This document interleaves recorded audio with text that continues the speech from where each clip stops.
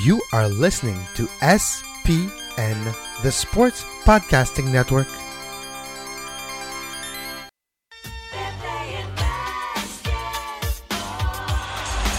Hey, wow. You know what? The imagination now, everybody has changed. Now they're getting so creative in terms of their thinking and what they can do.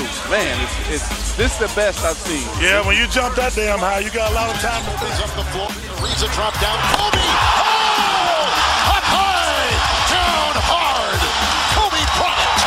Very deep, yeah. Blocked by LeBron! That basketball will never be the same! So that now has entered the fray. We are back, baby. Ben, after a few weeks of us not talking about b-ball, I have an urge. I have an itch. I have to talk about basketball, Ben. Oh, so am I. I am presently standing in my kitchen in my underwear because my clothes are completely drenched with nothing better in the world than to talk about basketball. Kevin, what's up? How have you been? That's the question. The last rounds of the playoff and the games now last week and a half have been crazy. It's an Eastern Conference and a Western Conference way more intricate than we expected a week and a half ago. Where to start with the playoff, Ben? Just start, because Durant, Westbrook, the Toronto Lowry, the destruction in Cleveland. Just go. Well, the series I think that really is catching my attention is Oklahoma City against the Warriors. They are leading the series currently 3-2, and they are looking like a favorite to go in the finals, which was completely unexpected. What I think happened here is that we're not supposed to beat San Antonio in round 2. But after the first game in San Antonio, which they lost by something crazy like 30 points, I think Billy Donovan, the coach of the Oklahoma City Thunder, really established his credibility. I think that every player was at a loss for answers. Then they turned to his coach, and now they're running Billy Donovan's offense. It is relentless. It is athletic. It is a complete bloodbath in the West, and Oklahoma City is coming on top. If Oklahoma, exactly, man. If Oklahoma would have played that way the whole season, it would have been a different standings in the Western Conference. The way they're playing is like maybe the only team that can beat the Warriors. The way they're playing that style of fast-paced, down the court, taking advantage of the skills of your guy, and more taking advantage of the difference of skill set from your two stars compared to Draymond Green and Steph Curry. The only way to really be better than them is having two fast guys run beside them. They are super athletic. I think they're probably the most athletic team in the NBA, so they can run for days. They can run you off the floor, whoever you are, and they're physical. I think it's really understated how physical they've been in the playoffs. And I'm bringing your attention here on their starting center, Steven Adams, who has been one of the key cogs of this incredible run. He commits more or less 50 fouls a game, but he is a very hard player to referee. He is big and strong, and he's not a very graceful guy. So the refs never know when to whistle him. He got whistled 2 times in the first quarter. So he got pulled off the game last night. So I think it helped the Warriors to earn that victory here. But he's been throwing Draymond Green completely off his game. Draymond has looked terrible in the series. Has shot, I think, 1 out of 16 or 2 out of 16 in games 3 and 4. Steven Adams is not the best offensive option, but he has been a key cog in OKC's run. That's for sure. Now, what's surprising you with Golden State Warriors? We haven't talked in a couple of weeks. So yes. Since Curry got injured, he came back, and now people were wondering how many percent is he? Is he at 70? Is he at 2? Is he at 0? Is he at 71, 95? Is it important, or can just Golden State just take whatever you can bring and just use it going forward like they did last game? Well, here's the thing. He might very well be at 100%. But when you get injured, it plays with your mind, right? And right now, Steph Curry is not playing with confidence. He's getting points because he's a freaking MVP. He got 31 points last night, but he's not playing with confidence. He's rushing his passes. He's taking shots early in the shot clock. And that has been another key to the downfall of Golden State so far. Nothing is over, but they clearly have a steep road ahead. That and Draymond Green's complete collapse at the hands of Steven Adams, which is probably my next favorite basketball villain. I think they are the two factors that are contributing to Golden State being in that position right now. What I think they should do, I think they should rewire the entire offense around Klay Thompson, who is 100% healthy. They should give Klay Thompson all the shots they give to Steph, and they should transform Steph in a Steve Nash type of role, like distribute and pass and do what you can. And a normal point guard, exactly. And because Draymond Green cannot be a ball handler either around Steven Adams, he might like get his skull crushed or something. And according to Westbrook and Kevin Durant, especially Russell Westbrook, it's not that difficult to guard Steph Curry now anyway. So they like their matchup. So if you change it up a little bit, it might play in the hands of Warriors and not the OKC. I think they're doing a very good job at guarding him, especially Westbrook and his backcourt mate Andre Roberson, who has been another quiet key cog in this series thanks to Coach Billy Donovan's use of him. They're doing a great job. They're not losing Steph off the switches, which is something every team did during the season. Steph was always able to create space when the defense was switching, and I think it was key to their success. But Russell Westbrook doesn't allow him to do that, and I think this is extremely important. But you should take it with a grain of salt because Russell Westbrook is an intense guy. He's really intense, and that's what makes playoff basketball so great, really. I just think he says that in the media just to take Steph Curry's soul away from him. Steph Curry is doing a great job. Like he got back from an injury like a week ago. Yeah. He's got 30 points. He's played good defense, no matter what Russell is saying. I think Russell just wants to crush him and to end his career. Yeah. That's the kind of player Russell Westbrook is, and that's why we all love him. Now, if we move to the Eastern Conference for a second, the Raptors against Cleveland. After the first two games, everybody, when I say we, it's not me and you, it's the entire world of people watching basketball, gave no chance at all to the Raptors to actually win a game. Never mind coming back in this series. Then they had two games at home happens where Toronto won both. What was the secret for the Toronto Raptors to win those two games, and what's the difference between the Raptors at home and the Raptors away? There's a African guy that was drafted in 2011 by the Charlotte Bobcats, whose name is Bismack Biyombo. Back then, he was an 18-year-old kid straight out of Africa who did not know how to play basketball. But in GM Rod Higgins' mind, he was the future. He was a LeBron stopper. He was the greatest defensive player. He was the reincarnation of Bill Russell. But that never happened. Like, Bismack Biyombo did not know how to play basketball, and the Charlotte Bobcats never taught him. But what happened? Bismack Biyombo, the great LeBron stopper, happened to materialize during the two games at home of the Toronto Raptors and completely threw the Cavaliers off their rhythm. He protected the rim magnificently well. He's got some of the most beautiful blocks of the season, some on LeBron James, and suddenly the shooters were not hitting their shots for Cleveland. There's the deadly combo of Kevin Love and Channing Frye were not hitting their shots anymore because their rhythm was disturbed because LeBron James did not have the option to go to the rim anymore.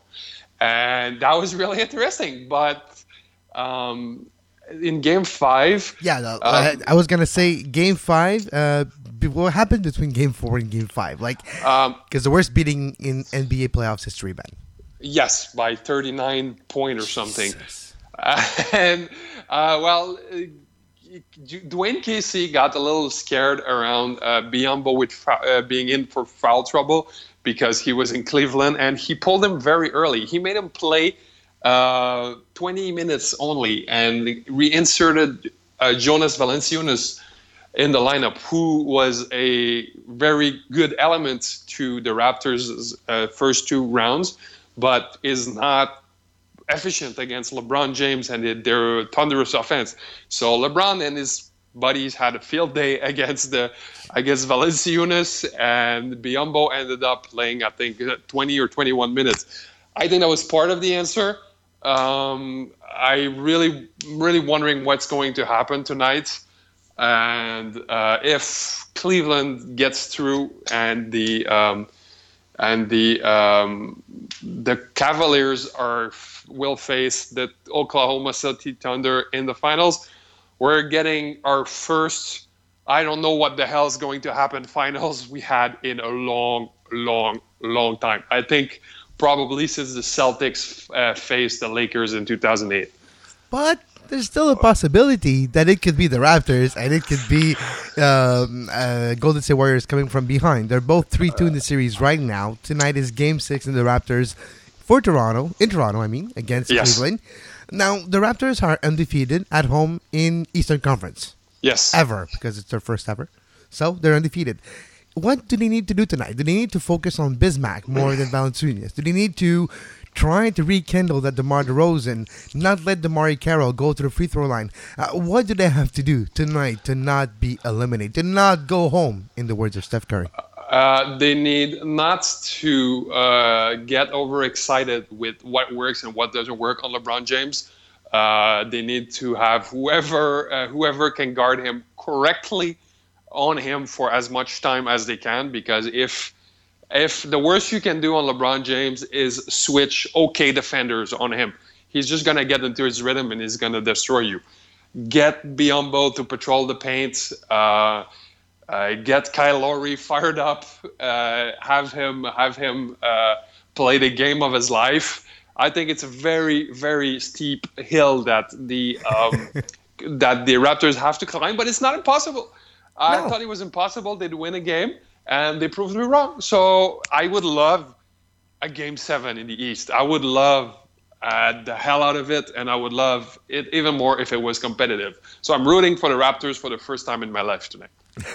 And the Raptors want to push it to a Game 7, even though for them it's going to be difficult to go back to Cleveland and get a result in the Quicken Loans Arena where nothing has gone right for them. The 3 games they played there, we talked about the destruction Game 5, but Game 1 and 2 were not really prettier anyways. It was big defeats by big margins, even though the Raptors did the same thing in the Game 3. So it depends what type of teams we see tonight of the Raptors.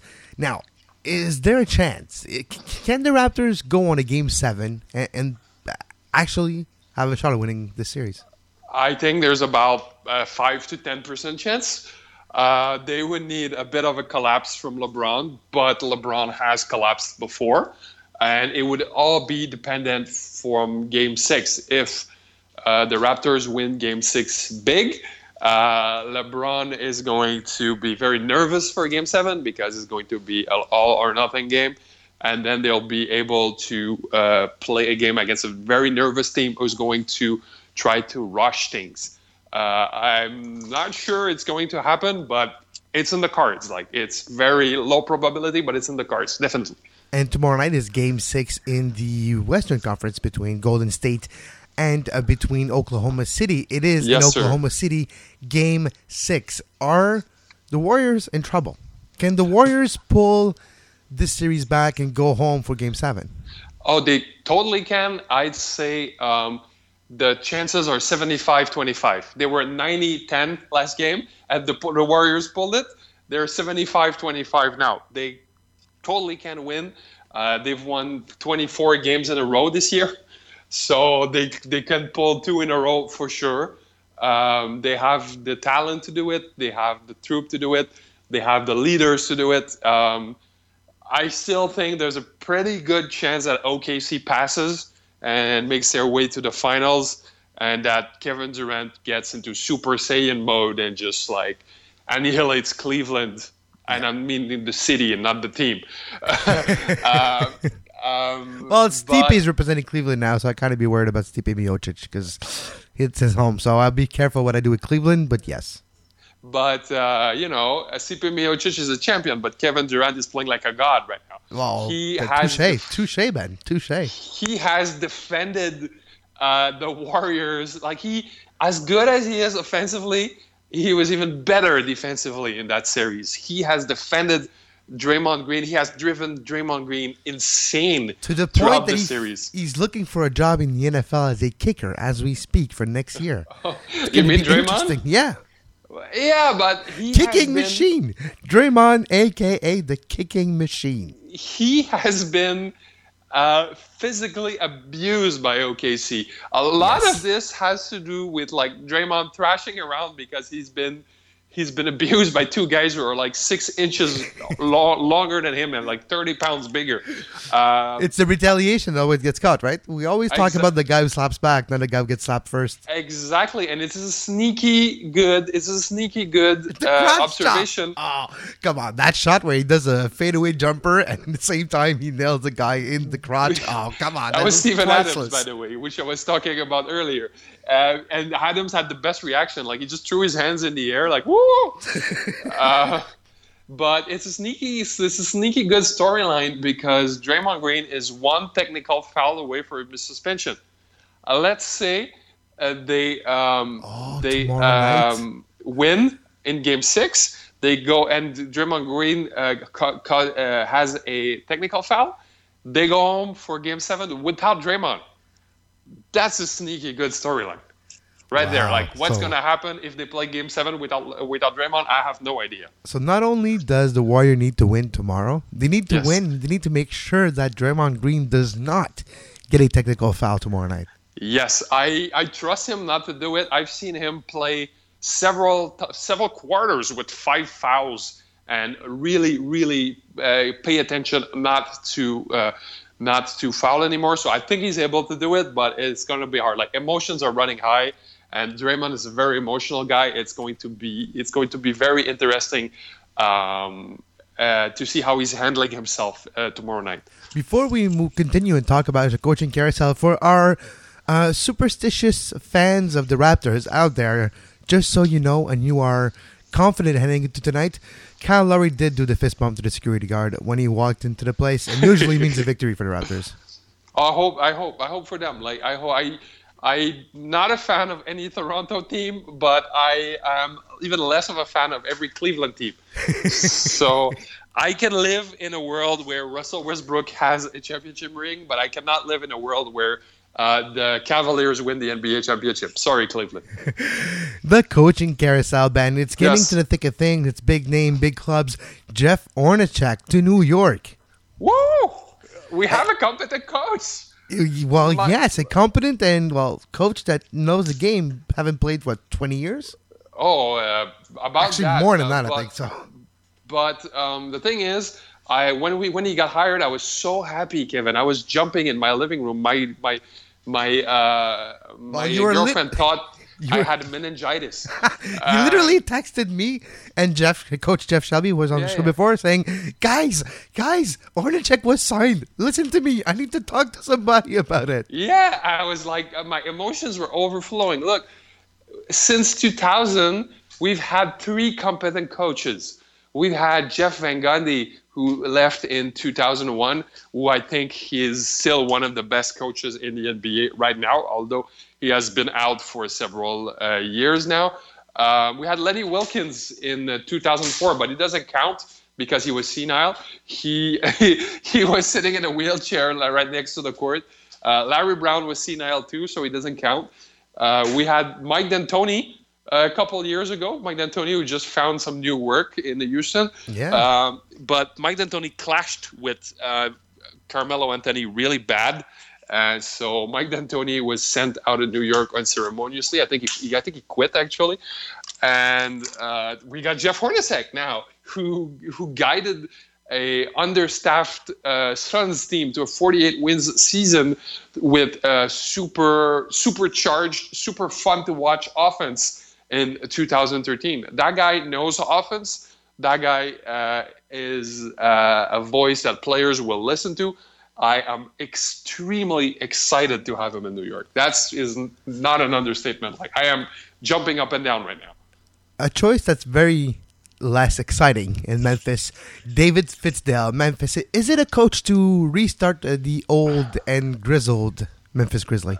That's a good question. That's a question I keep asking myself, because he's going to have a hard time gaining the confidence of his locker room. He has a locker room full of grizzled veterans who believe in a certain way to play the game, which is not the way the Miami Heat are playing. Which, if you're familiar with David Fizdale, he has been associate coach, of the Miami Heat and director of player development for 8 years now. But the Grizzlies will have to press the reset button soon. All their guys are old, and Mike Conley might leave. And I think the key here is to have Fizdale to manage a rebuild, and I think he's more than capable to do that. And I think I don't know if he's going to be a good head coach, but he deserves a chance. He's one of the most competent assistants in the NBA. I think he deserves a chance. Now we have, after many consideration and many different interviews, Frank Vogel has landed in Orlando. Yes, what a crazy story. The Pacers fired Frank Vogel. They quote unquote did not renew his contract because Larry Bird said new voices need to be heard. And the next thing you know, they signed his assistant coach to take over. I was like, what? And apparently it was a very, very sad and pathetic moment, because apparently Frank Vogel begged for his job to Larry Bird, and Larry just kicked him to the curb. So that was a hard decision to take, probably. But Frank Vogel is a good coach who landed in a good team, in a good talent-filled, inspiring young team that needs direction. And I think Frank Vogel is the man to give them. I'm very happy with all these coach nominations, because incompetent coach have been cleared, and competent coaches are coming in. So there's a big hooray for competence. The Magic had a really, really weird situation this offseason, because their coach, Scott Skiles, quit. When he was hired last year, everybody was like, okay, that's the wrong coach for this team. Like, he does not have the mindset to deal with young people, because I think the Magic are 24.9-year-old or something like that. They're one of the youngest team in the NBA. And Scott Skiles realized this and quit. Apparently, he was an ownership choice. Apparently, he was harassing the ownership for the job, and then he quit 1 year in. And enter Frank Vogel. It was a really weird situation, but they've gotten a better coach out of it. I mean, it's hard not to like where the Magic are right now. Speaking of better coach, Mike D'Antoni, will he fix the situation in Houston? Can he get along with James Harden, and will it create the personality clash between the two? That's a great question, because apparently that was a ownership hire from the Rockets, that the GM Daryl Morey wanted a guy named Stephen Silas, who has become since then the most sought-after assistant in the NBA. After the news came in that Silas really, really nailed his interview with the Rockets, the Warriors called, Portland called, some other teams called, and Stephen Silas is becoming a really, really sought commodity in the NBA. But Mike D'Antoni has a very James Harden-friendly offense. Harden is going to call the shots. He's going to handle the ball. So I think in that sense, he's going to keep him happy. If the guys don't know Mike D'Antoni, he more or less fathered the modern NBA. The way we play now, the game with the small ball and the early shot clock offense, it's Mike D'Antoni first did it. Not Greg Popovich, it was Mike D'Antoni's ideas. And he's got a bit of a bad rap over the first couple of years because the last couple of years, because he had a very unsuccessful run in New York and Los Angeles where he clashed with his stars. But he's a good coach. And I don't know how it's going to turn out when the Rockets are going to go through a tough period, because like you said, there's going to be a personality clash maybe, I guess. But I think they're going to be very exciting next season. That's for sure. And to be fair with Mike D'Antoni, anybody would probably have a personality clash with James Harden at this time. That's what I was talking about it with Coach Shelby, and that's what he told me. He was like, I think James Harden is probably from now on will be a major headache for anybody. And that makes sense. But, there's a new breed of coach that comes in. There are guys like Frank Vogel, like Dave Yeager, like Jeff Hornacek, who don't try to assume leaderships over these kind of guys, like who try to work with these guys, who talk to them as equals. And I think Dave Yeager or Frank Vogel would have been ideal. But hey, I say Mike D'Antoni has a good enough resume. Try him. Yeah. Now, Ben, it's time for Ben's NBA Combine Chronicles. Yes, sir. We, in our 2 weeks blackout, we have missed one of my favorite events of the year, the NBA Combine, which was different this year, because every kid in the college basketball that wanted to stay eligible through the Combine period could do it. Usually, if the early withdrawal date was at the end of April. But now the early withdrawal date was at the end of May. So a lot more players could try their luck at the Combine. And it allows the kids to make a much more informed decision. They can see what they're worth against competitions that are going to be drafted with them. So I think the NCAA has to really be applauded for this. I don't like the NCAA at all, but it was a good rule. And we've had a lot of surprise draft declarations, and we had a lot of surprise draft withdrawals. Let's go through a couple names quickly. Yeah. Melo Tremblay, we have Antonio Blackney, Isaiah Briscoe, Dylan Brooks, Nigel Hayes, Malik Newman, Marcus Lee, and Caleb Swanigan in big names that actually withdrawn himself from the draft that we expected them maybe to go be eligible for the draft. Yes, the two names that really jumped to me are Marcus Lee. There's Marcus Lee, and then there's Melo Trimble. This was interesting with Melo Trimble. See, he's ready for the NBA, I believe. But he performed terribly in the Combine. He completely killed his stock. I think he turned the ball over 7 times during his first game, which is a big no-no.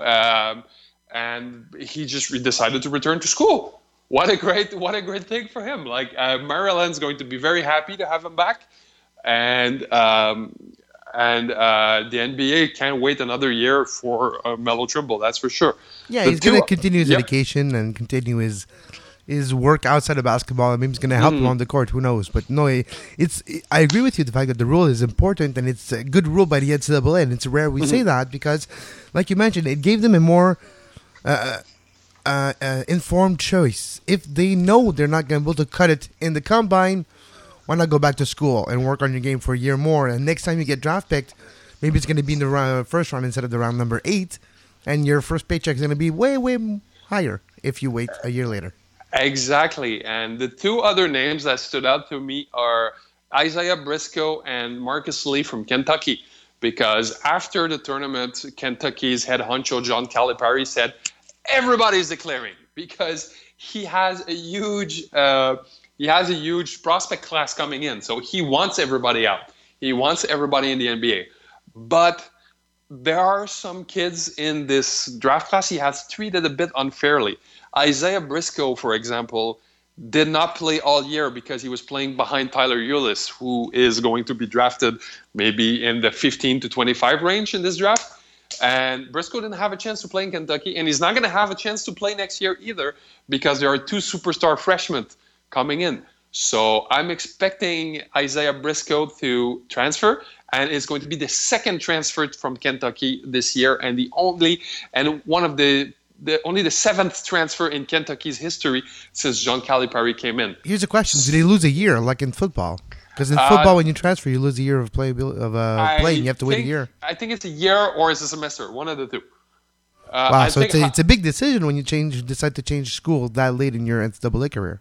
Oh, absolutely. It's a huge decision, but Briscoe would probably not have been drafted because he did not have the chance to play much college ball. And it would have been a huge decision. Marcus Lee, who has to transfer, like he's coming back as a senior. He has to transfer if he wants to see any playing time. Means he's going to stay 2 more years in college basketball. Yeah, exactly, because 1 year the transition and he's not playing, and the year is going to play, and then he's going to move to the draft. Exactly. He's going to be 24 then. I think it's the right decision. I love that guy. He's a very big energy player, but he's not a very skilled guy. He doesn't have a very good sense for the game. He's going to be allowed to see a different coach, to have more attention. I think it was the great decision for him. So the combine was really life-affirming this year. What can I say? Exactly. Ben, let's finish with the tradition, the prospect of the week, DeAndre Bembry this week.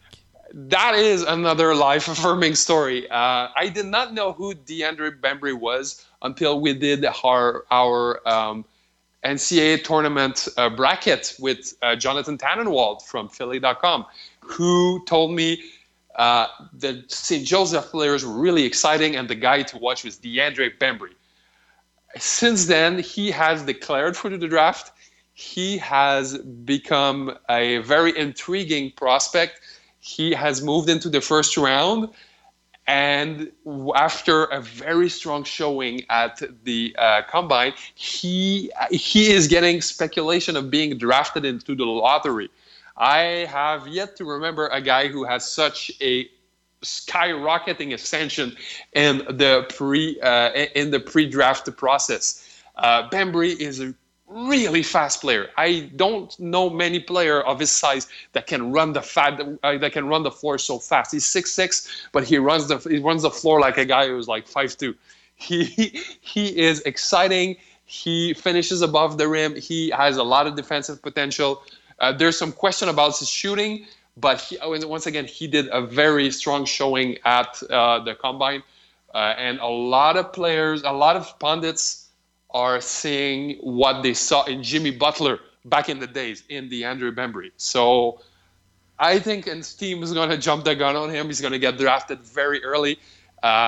He is very marketable too. He has a huge afro, and he loves to play the card of the bad boy.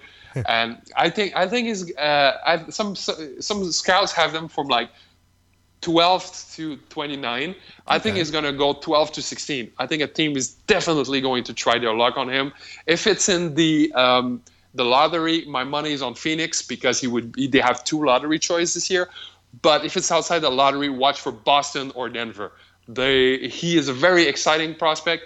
He could be a rotation guy, as he could be an all-star. The sky is the limit for that guy. I'm really, really excited about DeAndre Bembry. Jonathan was right about him. Last thing before we wrap up this edition of our Radio Band. Now, there's 2 games left in the conference finals tonight and tomorrow night. What's your prediction for the NBA Finals? Who is it going to be this year?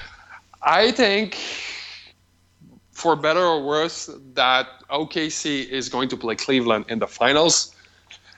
And I don't know what the hell is going to happen. I'm going to root for OKC like my life depended on it. I am going to be the biggest Russell Westbrook fan for the next 2 weeks. But I think these 2 teams are going to face up to the finals. All right, so we have been back. I don't know when the next show, as soon as possible. We'll be right back on 100 Radio. And until that time, Ben, enjoy the playoff, because for me, it has been an eye-opening experience this year in the playoffs in the NBA. Yeah, likewise. You were listening to SPN, the Sports Podcasting Network. Visit us, sportspodcastingnetwork.com.